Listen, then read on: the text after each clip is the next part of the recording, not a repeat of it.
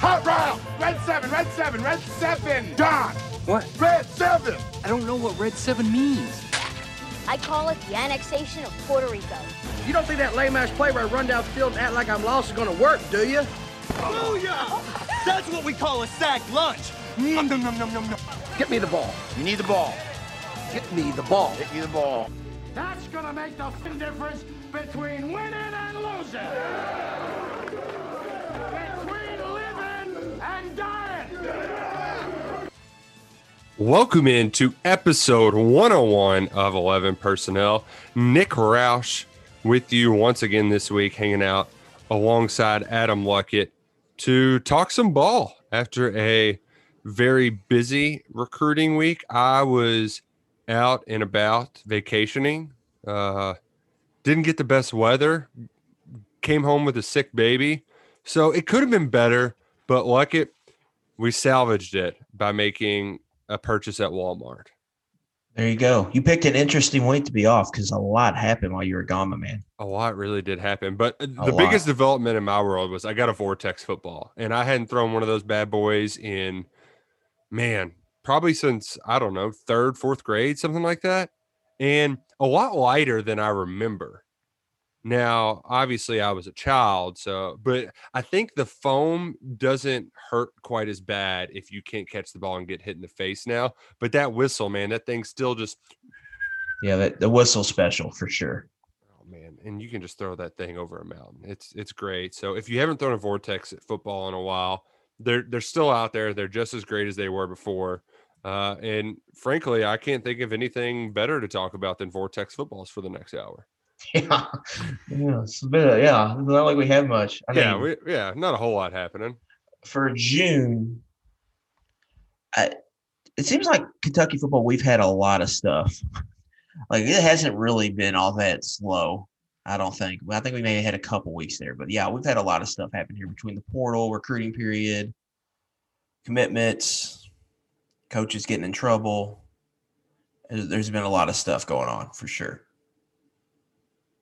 Yeah, and I really this is like you said, this is kind of the slow season under normal circumstances. But camps, I think part of it is you don't know what you got till it's gone. So when camps and stuff like that come back around, official visits, you get a little bit more amped up. It was the first time in a long time that we'd been able to have official visits, and to top that off, as you mentioned, just a ton happening. So do we want to get into good news or bad news first? Maybe we get some bad news out of the way. I don't know. Yeah, it does. Yeah, let's just go ahead. Because it's kind of an elephant in the room. For the second time in 3 months, we've got an assistant coach arrested. And this time it was under different circumstances. And even though he's not technically an assistant coach, I think it's safe to say that Dan Brezowitz might be the most important person in the Kentucky football program that's not Mark Stoops. He's his right-hand man. He does everything behind the scenes that a coach doesn't necessarily do. But he still has, like, his eyes and ears are low to the ground. If there's reports coming out, he makes sure Stoops knows what he needs to know. That's kind of been his job from the get-go, from the recruiting standpoint, from media, everything about the UK football program that's being talked about. He's relaying the most pertinent info to Stoops. He's providing advice, and he's one of the original staff members. He was the director of recruiting for a long time, and just got promoted to chief of staff. I guess it was 3 years ago, in 2018. So he, over the weekend, late Sunday night, was arrested for 4th degree assault. It's a Class A misdemeanor in Lexington. And to read this aloud, the assault was on his wife. It says he approached the victim, shoving her into their vehicle's front driver's side door. The victim can be heard on video stating, "You hurt my back." The victim appeared to strike back at the listed suspect in self-defense. Listed suspect later grabbed her by the arm, twisted it, which resulted in her falling to the ground. Both subject and victim are uncooperative. So alcohol and drugs were not involved, according to the citation. But nevertheless, it's a bad look, and I think it's also one of those things too, Luckett, even though we shouldn't diminish either. It's one thing for, a DUI. I feel like that's a thing, even though we've gotten stricter on in our culture. That's still like okay, it's a first offense. Maybe we can, I don't know. But domestic assault is just, there's any way you cut it, it's bad. So I don't know if this tape will get out, but I think whatever that tape shows will have a lot to do with what ends up happening with Brez. Yeah, I think first of all, like Berezowitz, he's kind of the guy who's in charge of all the off-field people.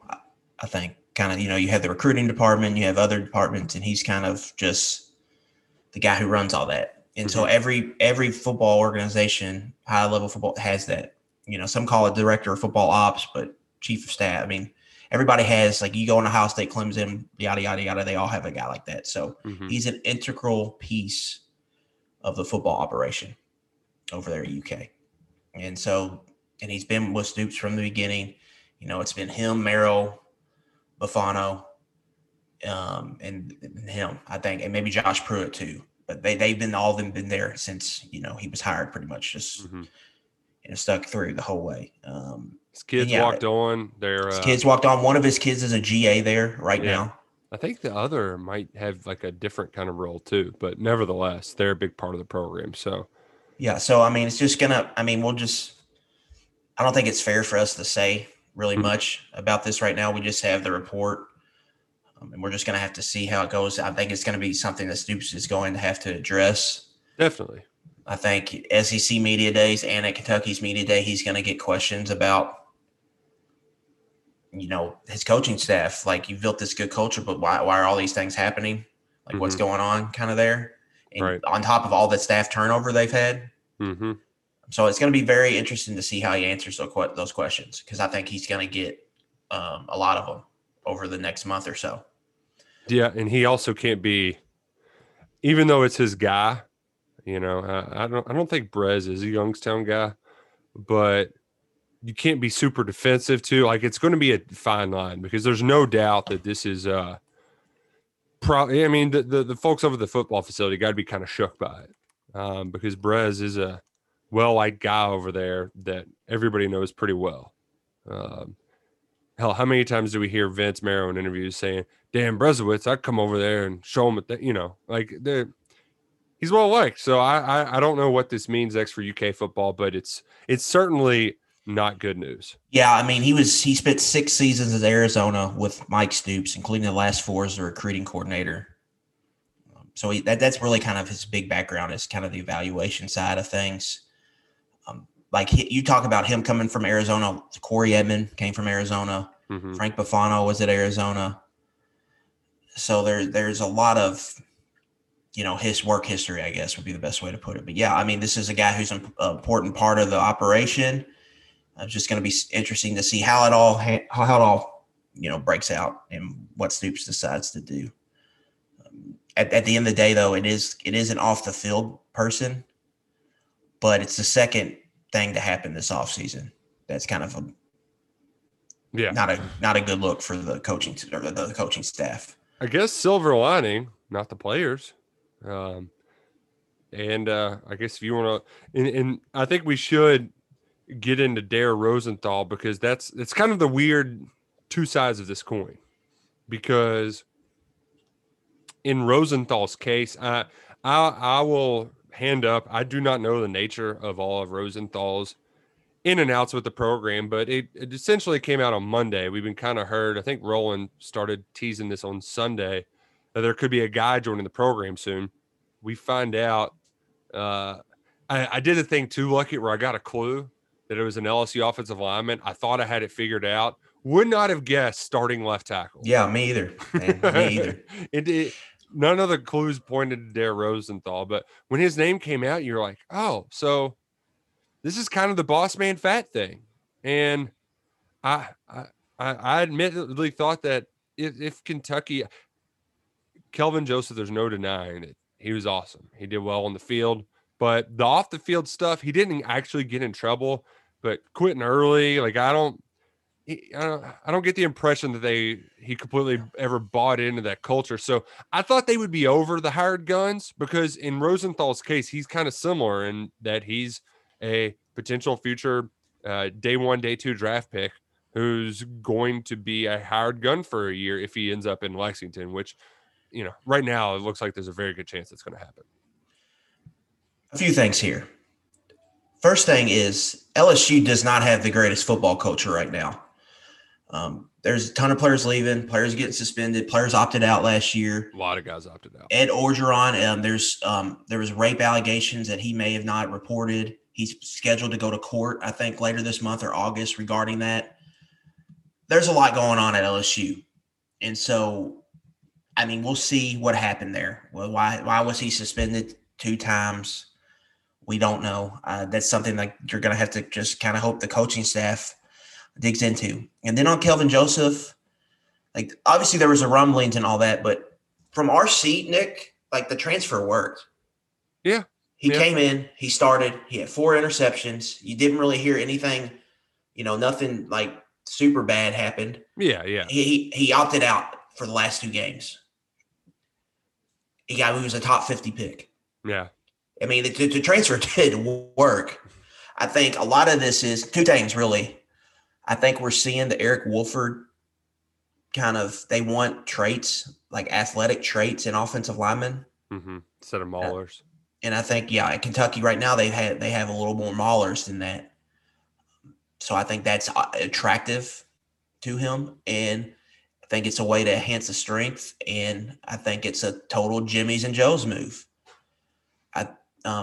Kyle Tucker for The Athletic, he wrote the State of the Program piece, which is kind of the Athletics preseason magazine, just daily features kind of thing. Mm-hmm. And Stoops had a quote in there. It was pretty much like, we're really good at evaluating, but in the SEC, you got to have those difference makers. You just have to have them. And so for Kentucky, I think you're playing rosters like you have 3 opponents on your schedule this year that over 50% of their roster is 4- and 5-star recruits. Like the goal is to beat those teams. You're not doing it with, you got to have ball players. So it's a way to, the transfer portal is a way to upgrade your roster for Kentucky. And we've seen it in the past. I'm taking Joseph Gatewood, now Wan'Dale Robinson, and Rosenthal, I think, falls in with that.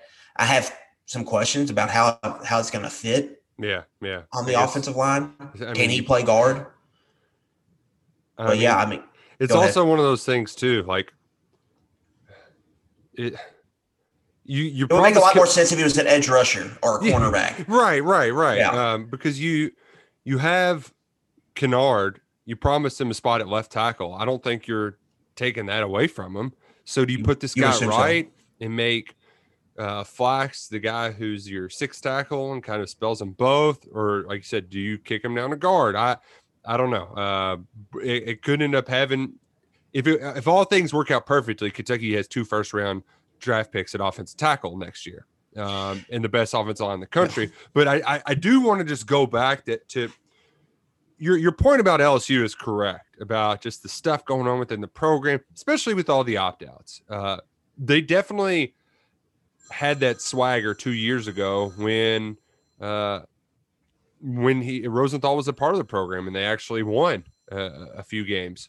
Or I won't say a few games, but when they won the national title and they were one of the best teams we've ever seen in college football history. But once that kind of mass exodus of players left, there was a vacuum and they weren't really prepared for it, I guess you would say. So it gets me to the point that Kentucky does have that culture, but with the latest things with the coaches, you wonder like that. It makes you ask questions, especially because you don't have Schlarman there anymore. He was your rock that was there for so long. And I don't want to just assume that stability is going to be there, because here's the thing. This has happened before where they got a hired gun. It was Marcellus Jones from Ohio State. And he came in, he had some screws loose. It was Xavier Peters kind of the same way too. Yeah. And when it didn't work out, they were fine moving on without him. And you know what? In EJ Price's case, it actually did work. They were able to kind of rein him in for a year. So you can trust that would be taken care of in an offensive line room that had Drake Jackson, Landon Young, and Jarwin Schlarman. But all those guys are gone now. So that I guess that's where I don't want to say you need Kennard to be that guy, but you need some, like, I just don't know who that guy is because there was so much stability for so long. Yeah. I would just come back to you and say they've got Luke Fortner, Darian Kennard are kind of leaders in that room. Austin Dotson, Kenneth Horsey are all upperclassmen that have played a lot. I think culturally they're fine. That's why I think you can get Rosenthal in here and it can work. I have no real issues about that because, like you said, if it doesn't work, they're not going to be afraid. Like, that kid's going to probably be, if there is issues, he could have a short leash, you know. It's not going to hurt you if it doesn't work. It's also one of those things, too, that, like, if you need an enforcer, like, I trust they have some dudes that are. I just think, for Kentucky, though, like, this is why you want, like, you have to build a strong locker room and a strong culture, which I think they have. And then you have to do things like this, I think, in the SEC. Because that's the best way to get some talent on your roster. So you have to hopefully a football locker room is 85 scholarships and 20 dudes. You want the majority of those 100 guys to be, you know, straight up good guys that you would take home to marry your daughter, that you could trust to do anything. Mm-hmm. But you're also going to have a handful of knuckleheads in there. And that some of those knuckleheads are going to be really important players on your team. Right. You just have to hope that the structure of your organization and the pieces surrounding some of the knuckleheads, that you can kind of balance them out where they kind of just fall in line, kind of thing. Mm-hmm. I'm not saying I don't know if Rosenthal's a knucklehead or not, but that's just how I think a football team works in general. And that's just, I think Kentucky feels comfortable enough that they're willing to take a chance on a guy like this. But it is weird. It's a weird position. The transfer. I think that's probably the weirdest part of this whole thing. It's like you're strengthening a strength. I mean, it's enhancing a strength. It's kind of a luxury. You would hope that they would address weaknesses elsewhere, and they have for the most part, except for like an edge rusher or maybe another receiver. But it screams to me that just the type of player that they're targeting is just different. We're going to get into their latest commitment, who kind of falls in line with the same thinking. I think it's just that I think there's going to be maybe there's going to be more turnover here in this offensive line room than we originally expected. Because it seems like the body type and the skills they're looking for are just different than what they were looking for previously. I also think it's significant too. We can shift to recruiting on this point. If they're going to be taking guys like this, you have to shrink your class size. And, I've kind of been keep an eye on some of these guys. You've had a lot of official visitors come in, but I got to think, well, I get that half the dudes that are officially visiting might be takes, if that. I think Wolford is ready to get his class over with. I think he prefers to get the officials over in June. Lock them up. Yeah. Seal them up. Well, they got one. Nick Hall, Antonio Hall's son, joined. I guess that gets him up to 11 commitments now in this class. Yes.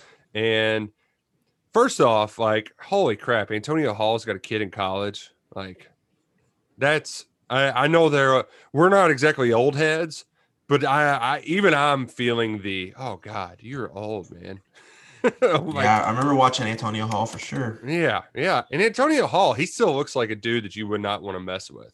But Nick Hall committed over the weekend following an official visit. Love to see legacies, especially a legacy that I think he's moved around a little bit, if I'm not mistaken. Wasn't he in Arizona for a little while, or is that another? I'm not sure because he went to Austin, Texas last year, but Antonio Hall's Twitter said he's like the athletic director of a school up in Ohio. So he's at McKinley now. I'm wondering if he's going to go there. I'm assuming he's going there next year. Yeah. Which Canton McKinley, that's the big rival with Massillon. That's where Antonio Hall went. They're one of the oldest schools in the country. So I'm guessing that it was a case where he's moved around some because of his dad's job. But nevertheless, a nice get, a versatile piece. He's listed as a tackle now, but he'll probably I would assume he's got the tools to be more of a guard. He's got, and he has the length. So you go back to what you said earlier, traits. Nick Hall has it. And also, what's the deal with Nick's without the C anymore? When did that become a thing? Hey, Nick, let's pause right quick. I got to do something. All good. Yeah, I guess that might be a new thing. I guess I'm on the hot seat, right? Ogninovich was the same way. Who's now at Akron, tight end? So was Scalzo. Scalzo? Yeah. He's still there? Yeah, Knicks I guess. It's a new thing, man. Knicks with C's are in the minority. You're a dinosaur. You're a dinosaur. That's how I'm feeling really old is I got a C in my name and Antonio Hall's got a kid at UK. Mm-hmm. Goodness gracious.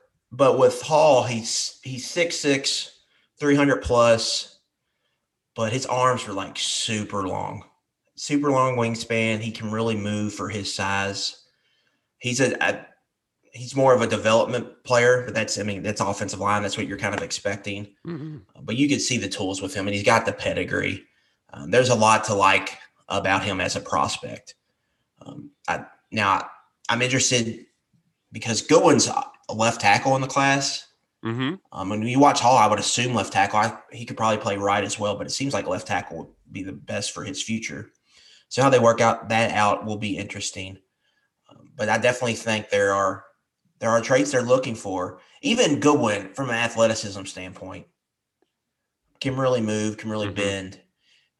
I think Burton falls in line with that in last year's class. So does Wollaball a little bit.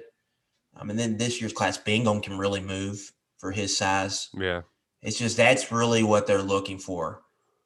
Whereas like a guy like Paul Rodriguez last year was more of a mauler and a power player. I just don't think they're really looking for that anymore. And so you look at some of these other guys, it's just a lot of athleticism in some of these offensive line targets. It's something I'm going to get to. I don't know if I'll have this ready for today or not, but somebody close to the program told me we're going to have the best offensive line class in the country. And when you look at it, can you argue with it? The way that they're building this thing with blue chip talent, and not only that, but what they're doing in the portal, it's impressive. It really is impressive. They're hitting the right notes to ensure that foundation, the big blue wall, isn't going anywhere. So, and they've got a couple more fish out there. I think really I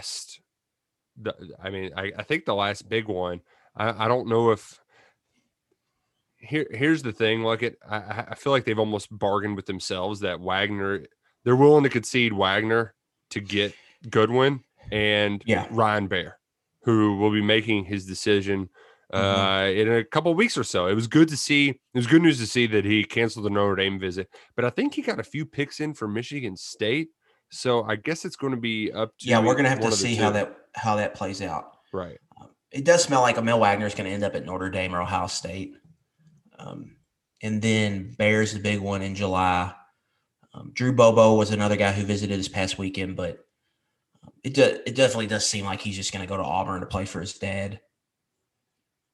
So really and then Grayson Morgan was a guy from Nashville who visited last week. I think that spot could open for him. He's another guy out of Nashville because they're probably going to miss on Bobo and Wagner. So he might be the guy I think you look at next. But Bear is a big one. I think they really want him. And he's a guy that, just he's so big. He's 6'6", 6'7". He's already like 330 pounds. He's just a monster. And somehow Goodwin makes him look small. Yeah, and you project him at right tackle. You project him and potentially Goodwin at left tackle and right tackle together, probably down the road in 2024 or whatnot. That's just a lot of size. I mean, that's NFL level size at tackle. And so and one of my big takeaways from the June recruiting period was, and Dr. Richardson's the other guy who I forgot to mention. Yeah. That one feels like Florida State. Yeah, but I don't know. Yeah, we'll see. From the digging I've done, Kentucky does feel good about that. It wouldn't surprise me if he goes. You don't really know with these Miami kids. Right. They're, it can kind of get crazy within their recruitment, but I think Kentucky's done a really good job recruiting him, and I think they have a real chance at him. So we'll see how that breaks out. But the real takeaway from camp, I think, was just the offensive line and defensive line talent that they were able to bring in. It's clear that that's resonating with recruits, that this is a line of scrimmage program. Like they just had 3 guys drafted off the offensive line and defensive line in the last 2 classes. So that like they're producing players. Josh Paschal and Darian Kennard's going to be a first-round pick. And Paschal's going to go in this next year's draft. Like they're producing players. So I think it's catching a lot of people's eyes on the recruiting trail. And I think that line of scrimmage recruiting is only going to continue to be effective because Kentucky's been built from the inside out, and it's really helping them. But at the same time, there's other positions that they're struggling with, like, quarterback and wide receiver because of that. So that there's definitely a yin and yang there that they're trying to fix. But it is easier to find receivers than it is offensive line players, even though Kentucky just seems to be struggling with that. But that was kind of like my big takeaway from the whole June recruiting period was how like attractive I think Kentucky is for some of these line of scrimmage talents. Yeah.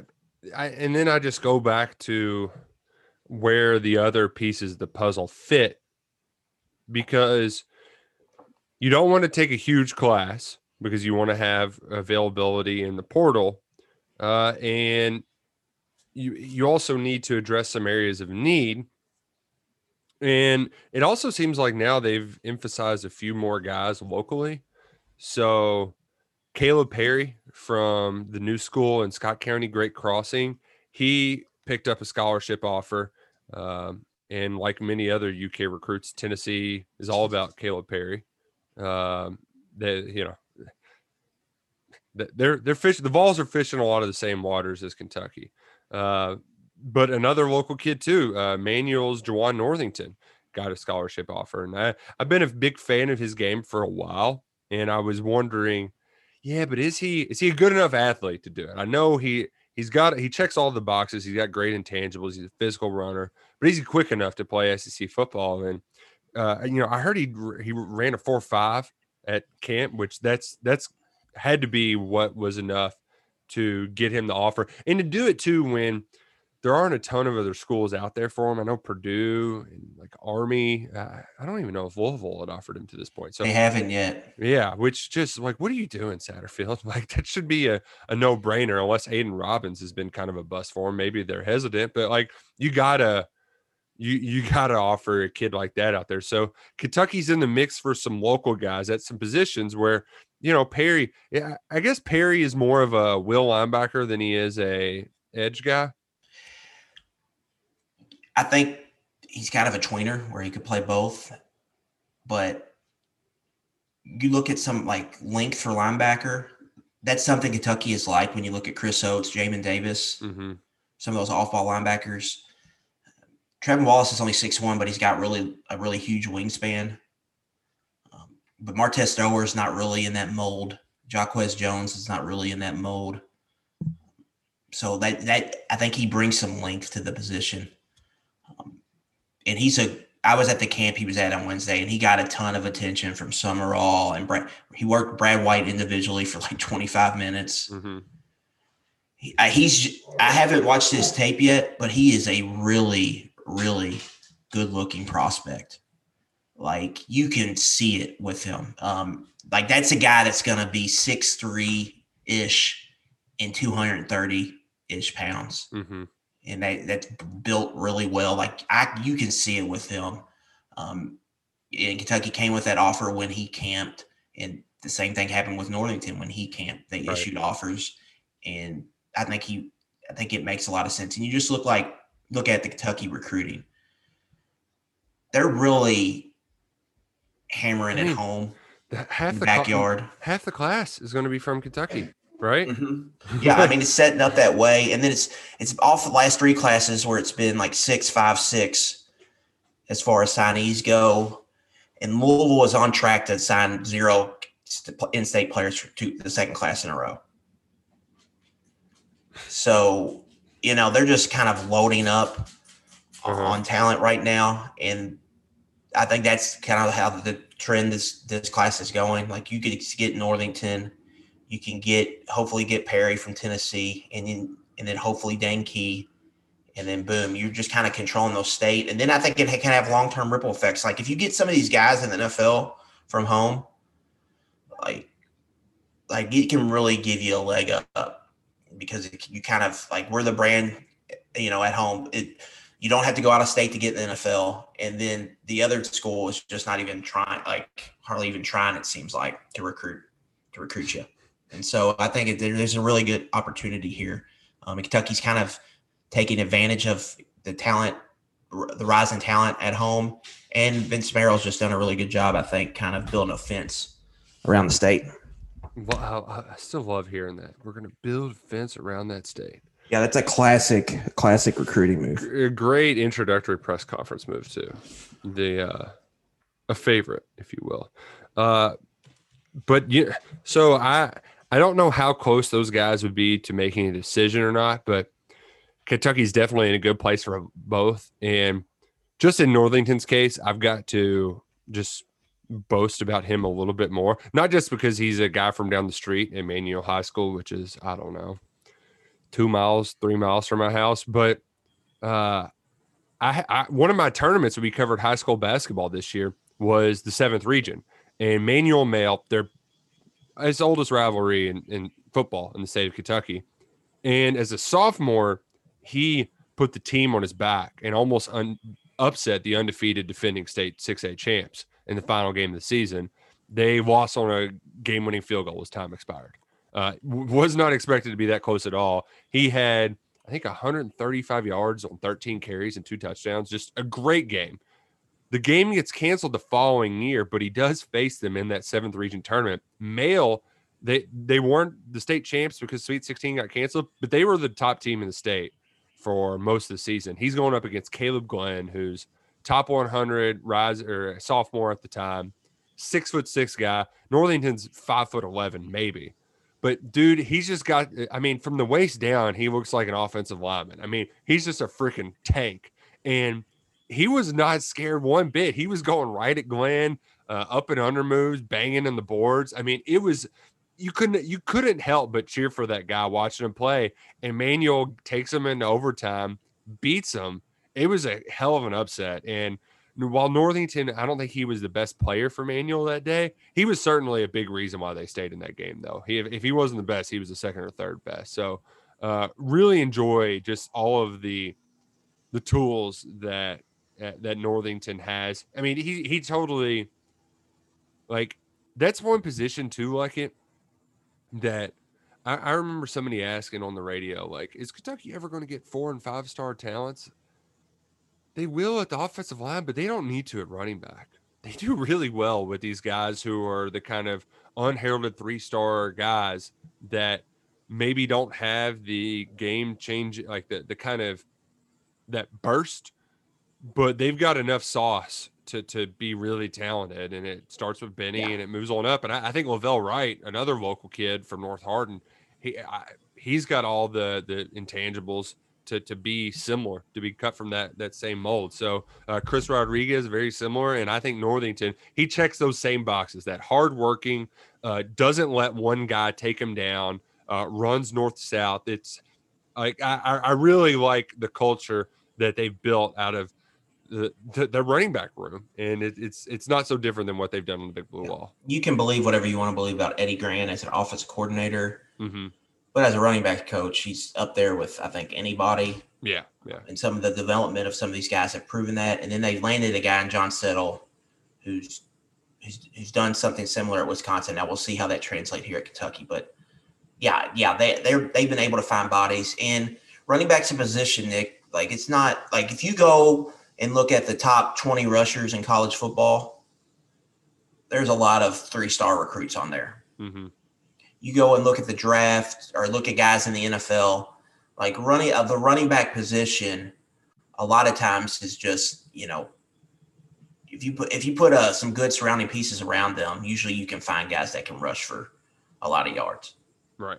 And I think that on the recruiting trail, sometimes it's easier to find those guys. Chuba Hubbard is a good example. 3-star dude from Canada, nobody recruited, leads the NCAA in rushing. Mm-hmm. Like a lot of the big guys, I think the most recent example that is definitely an exception are all of the Georgia running backs. But who's the dude from Florida State that is now playing on the West Coast for, I think, the Rams? Cam Akers. Yeah. The surrounding pieces stunk. So Yeah. he had no room to run at Florida State. And now he had a really good rookie season last year for the Rams. He still had put up some great numbers there, but that was without any help whatsoever. So, right. But I like what Kentucky's doing in that running back room, which brings us to Chris Rodriguez, preseason honorable mention All-American by PFF. I'm not surprised like it because their grading system, they've been high on Rodriguez and Kennard, who is a first-team selection. They've been high on those two, since halfway through last season. So that does not come as a shock whatsoever to me. And frankly, I love it.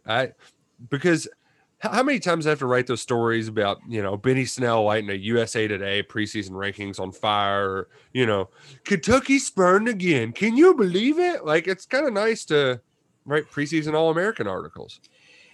It's just crazy to me that he's going to, we're going to go to SEC Media Days and he's going to be third team. It's just wild. It's wild. Well, to me. They're going to put that dude at Alabama that hasn't played a snap. Everybody's drinking the Tank Bigsby Kool-Aid, and that's going to be the guy who's going to be first team. I would drink the Tank. I mean, Tank Bigsby too. That's a great freaking name. Yeah. And I like Bigsby. Buy the hype train. I like him, but just the Robert. It's crazy to me, but. We'll see. Everything is pointing to him having a monster season. Seriously. And I just don't know how monster of a season, though. 1,700 yards? 12 personnel. Cole Keebluck's already on record saying Kentucky's the best offensive line in SEC. They might be about to add a starting caliber left tackle, SEC starting caliber left tackle to join that group. They're This new running scheme is built to have more explosive plays. Everything's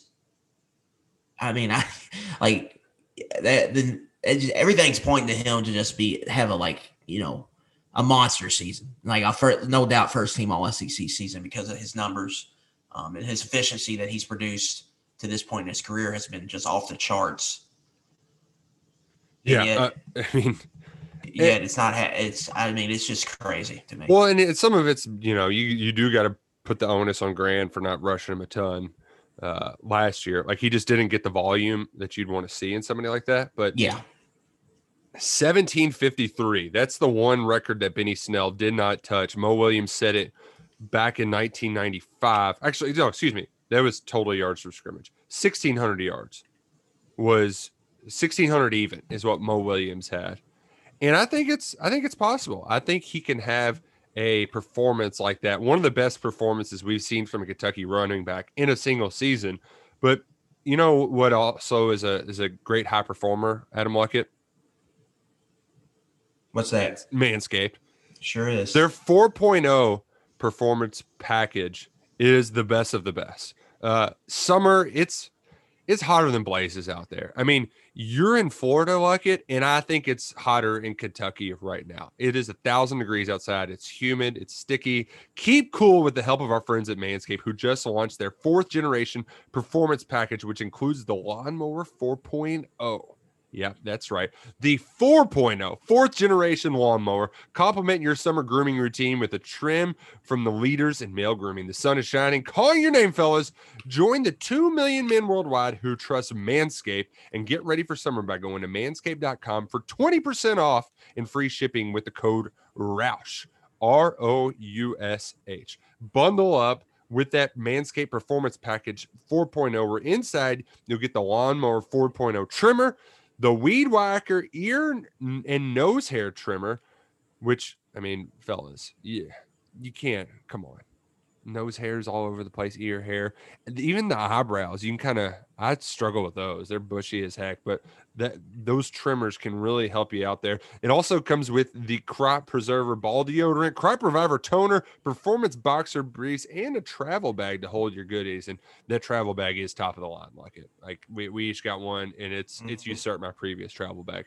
It's that nice. The Lawnmower 4.0 is the GOAT of all men's body trimmers. It features cutting-edge style ceramic blade to reduce grooming accidents. Thanks to their advanced skin-safe technology, it also has a 7,000 RPM motor, a new multifunctional on-off switch that can engage a travel lock and gives you the ability to turn the 4000K LED spotlight on and off when needed for a more precise shave.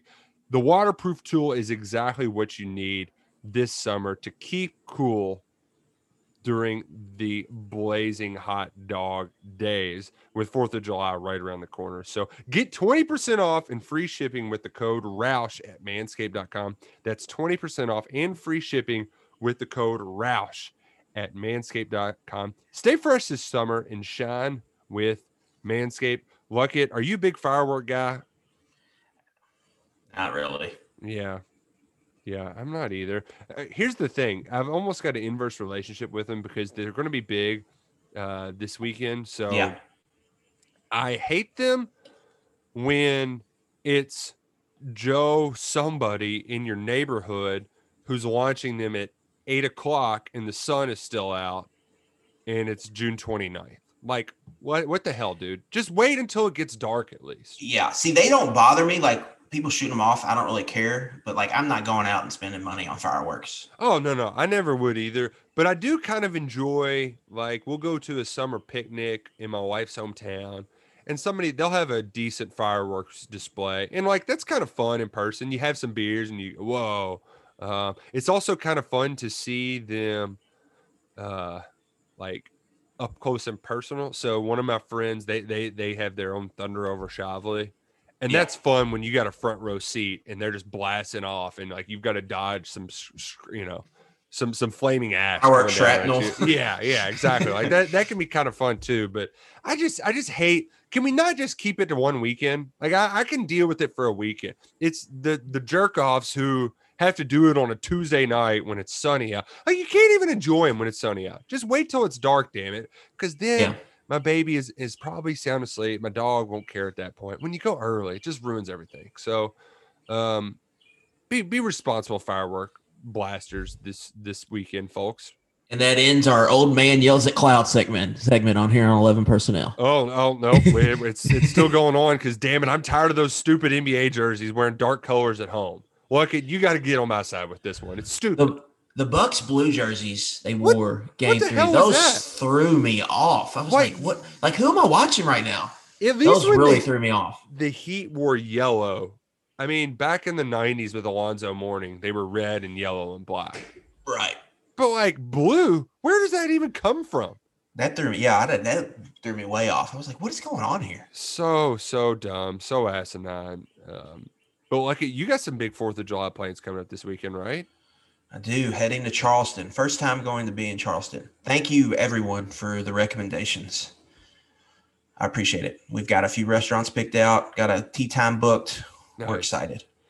Just be somewhere breezy because, man, that place, it's in low country. And low country means it's humid as hell. So you probably could have picked a better weekend to go. But, hey, either way, I know you're going to be having a good time.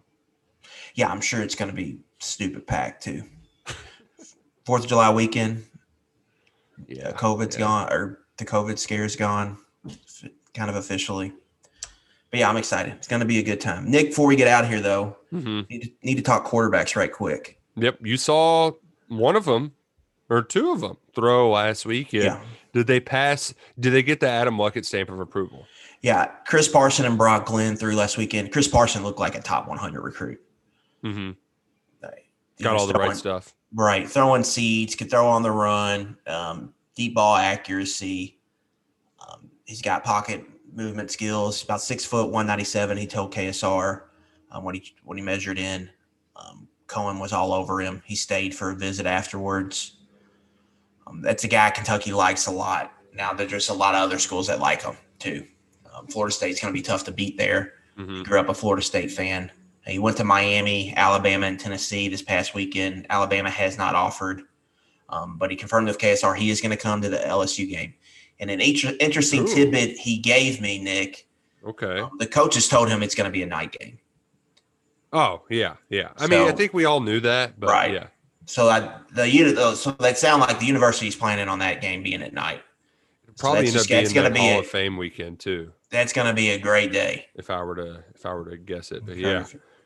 That's going to be – that might be the first game where it's really like wow, we're like really, really, really back now. You have tailgate all day, night game against LSU. That's gonna be a spectacle. They're gonna bring a bunch of fans too, and that's kind of fun to mix it up with road fans a little bit. Mm-hmm. So, man, can't wait. Yeah, Can't wait. It's gonna be a great weekend in Lexington for sure.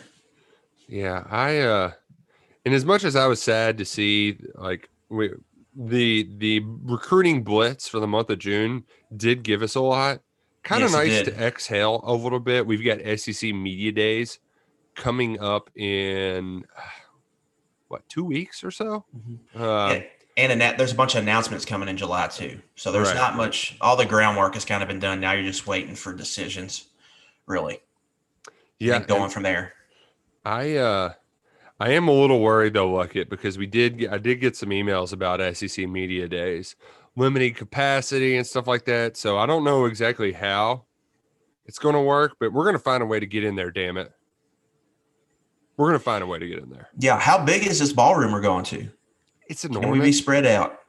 The thing is I think we'd be fine except for Alabama Day, yeah. So I think they really, which is Wednesday, I believe.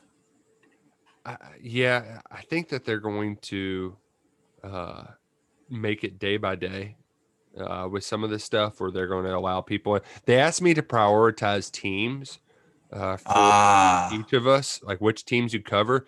And I tried to spread us out to where we can be there for at least have one person there for each day. Actually in the building. Cause like you can do a lot of stuff from around there. So I don't know. We're going to see how it plays out, but either way, the plan is to have the whole KSR crew there for the event. Cause like, dude, SEC Media Days is fun. It kind of, are you doing the radio show down there? Oh yeah. Of course. You gonna sit up on the row? No. It costs like $1,000. It's no. Wow. Yeah, it costs a ton of money to just like say we're down at Radio Row. Like I can say I'm at SEC Media Days and be at my sister's house. Yeah. So you get that effect regardless. But I'm excited, man. Have you got your Phil Steele yet? I know some of those have been on the way out the door, but have you gone to store searching for Phil Steele yet? You remember my Athlon trips? Yep. I've been to 2 stores. 0 for 2. There's a Barnes and Noble here. I'm down in Jacksonville this week. It's like a 25-minute drive, so I'm debating. I'm gonna have to call them at some point. Figure out whether I want to make the drive. So no, my answer is no. I've had not good luck with the preseason mags on the shelves. Yeah, but I will be getting that soon for sure. I actually had to resort to just ordering it straight from him because unlike Athlon is at least like on shelves places. Phil Steele for some reason is only Barnes and Noble. Yeah. The PFF all SEC teams, they just came out. Kennard first team, Wandale and Rodriguez second team, along with Corker and Fortner. So at least somebody out there is not sleeping on Corker. Well deserved, both of those guys, I think. Yeah, definitely. So we'll be getting a lot more of that. I'm also very much looking forward to being at SEC Media Days and what's the opposite of sandbagging? Because that's what I'm going to do for the Kentucky guys. I don't care. They're all first teamers. Somebody's got to do it, right? We're KSR, damn it. We can be homers.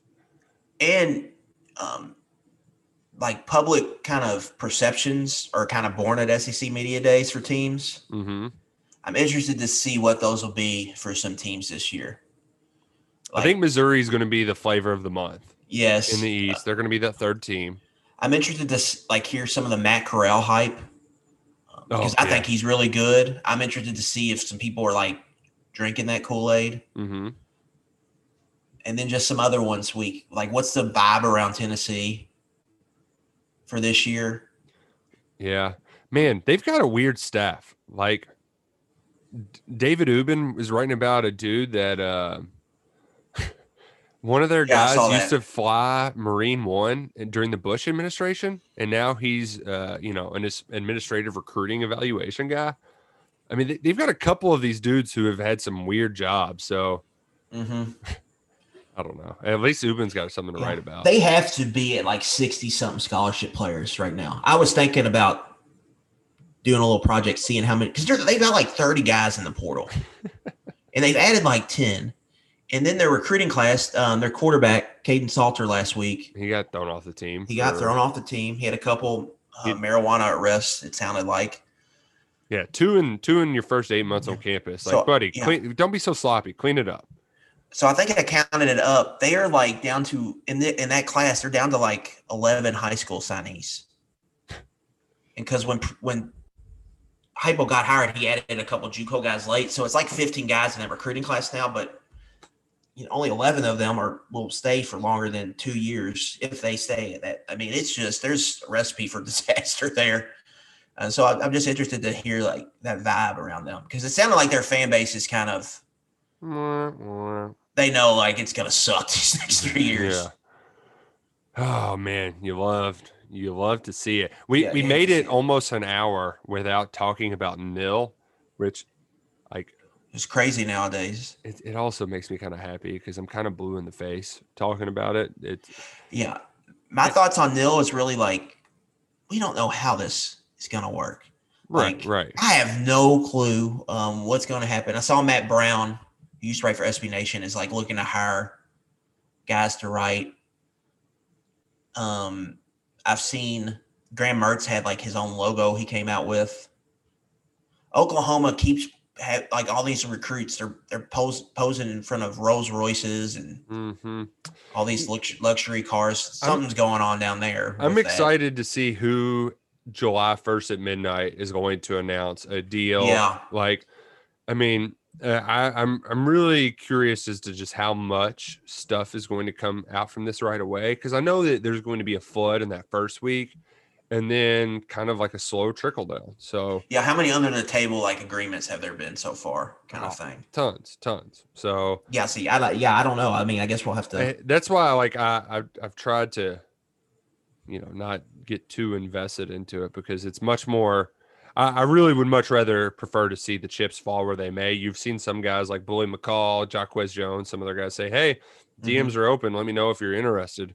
Who do you think is the most valuable from a marketing perspective? From if you have your business, who are you getting on the Kentucky football team to be a part of your program? Yeah, Wandale's the first one that stands out to me. Local kid. He's back home. Yep. He's probably going to be pretty good this year.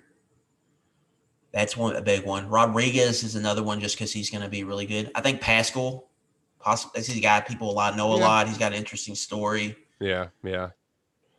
From just Kennard would be great, or just like getting the Big Blue Wall in general. Somebody suggested a fence company, hire a bunch of UK offensive linemen. McCall from an entertainment standpoint. Yeah. I think he could probably have some entertaining content. A lot of it is like who's good on social media. Which Bully's one of them, Yeah. It's like really who is good on that. Like those are the guys I think. Squared is have a lot of value.